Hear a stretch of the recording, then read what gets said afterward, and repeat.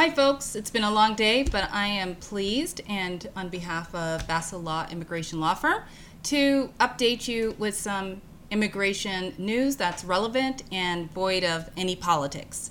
It's what our focus is. We like to present the immigration news to you. We've been practicing for over 20 years, and we are simply going to go over two questions today. Our online viewers and audience, the two questions that we're going to cover: renewing your green card when it's set to expire and filing for naturalization in the correct order. The next thing we're going to discuss today is how to juggle a pending H-1B work visa when your work authorization through the optical practical training program after school or your student visa is expiring and you need to keep working. Stay tuned, and we look forward to covering those topics today with you.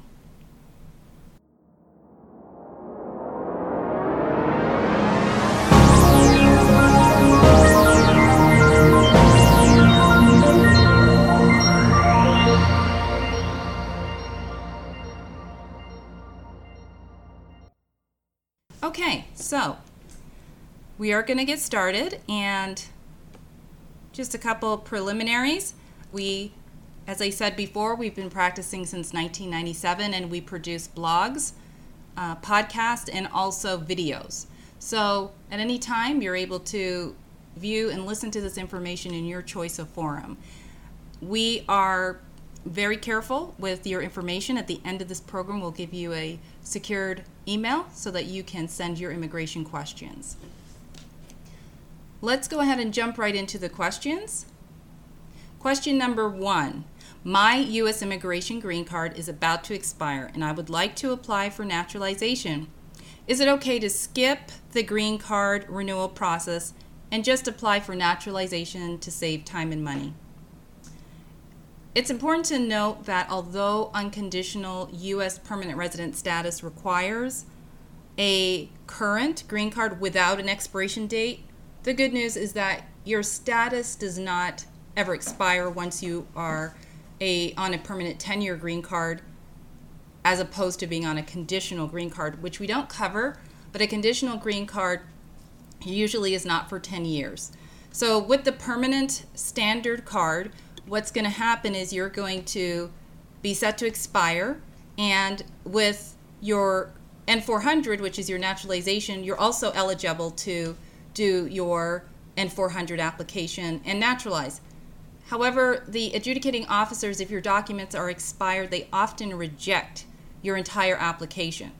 So it's not that your status has expired, but unfortunately you have allowed the expiration of your documents, expired old documents, passports, even, as I said, your permanent resident card. Everything has to be current in order to get a naturalization that's approved without problems. Absolutely check with a U.S. immigration lawyer. We're happy to answer questions. Our information is listed below. Regarding any issue, you do not want to do either of these steps without making sure that your renewal and your N400 are filed and presented to the correct agencies the correct way to ensure the processing times are not delayed. All right, so we're going to move to the next question, question number 2. I'll read that. I am currently waiting for my H-1B visa to be processed by USCIS, and current premium processing is not available. May I continue to work for my U.S. employer while my visa is pending? This is a good question. There is a lot of confusion over it as well. Your H-1B visa is your work visa and a natural progression. After you've been a student, you've done your optical practical training, say your employer now has given you indeed a job offer, but that H-1B visa has not been processed yet. Here you are 3 days away and your OPT is going to be expired. Fortunately, there's something called the cap gap, and with an immigration attorney, you should review if you're eligible for the cap gap. What it allows you to do is use your expired OPT card in conjunction also with your H-1B visa, I-797 notice that shows that you are pending.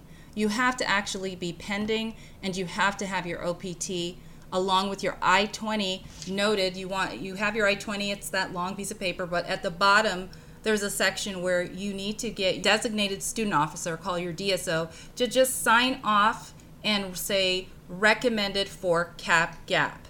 That absolutely needs to be on your papers so that as you travel, if you need to travel out of the country and as you work, it is very clear that despite your pending H-1B visa, you are holding good status in the cap gap. So that's basically what I wanted to cover on the 2 questions. We actually have our confidential email, which I'll get for you here. It's info@vasselllaw.com. And you're going to see it listed below here for your convenience. You don't have to share online with everyone. You just send us your questions and we'll do our best to answer them.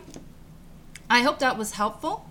This has been your Vassell Law Just Wait One U.S. Immigration Minute. Until next time. Thank you.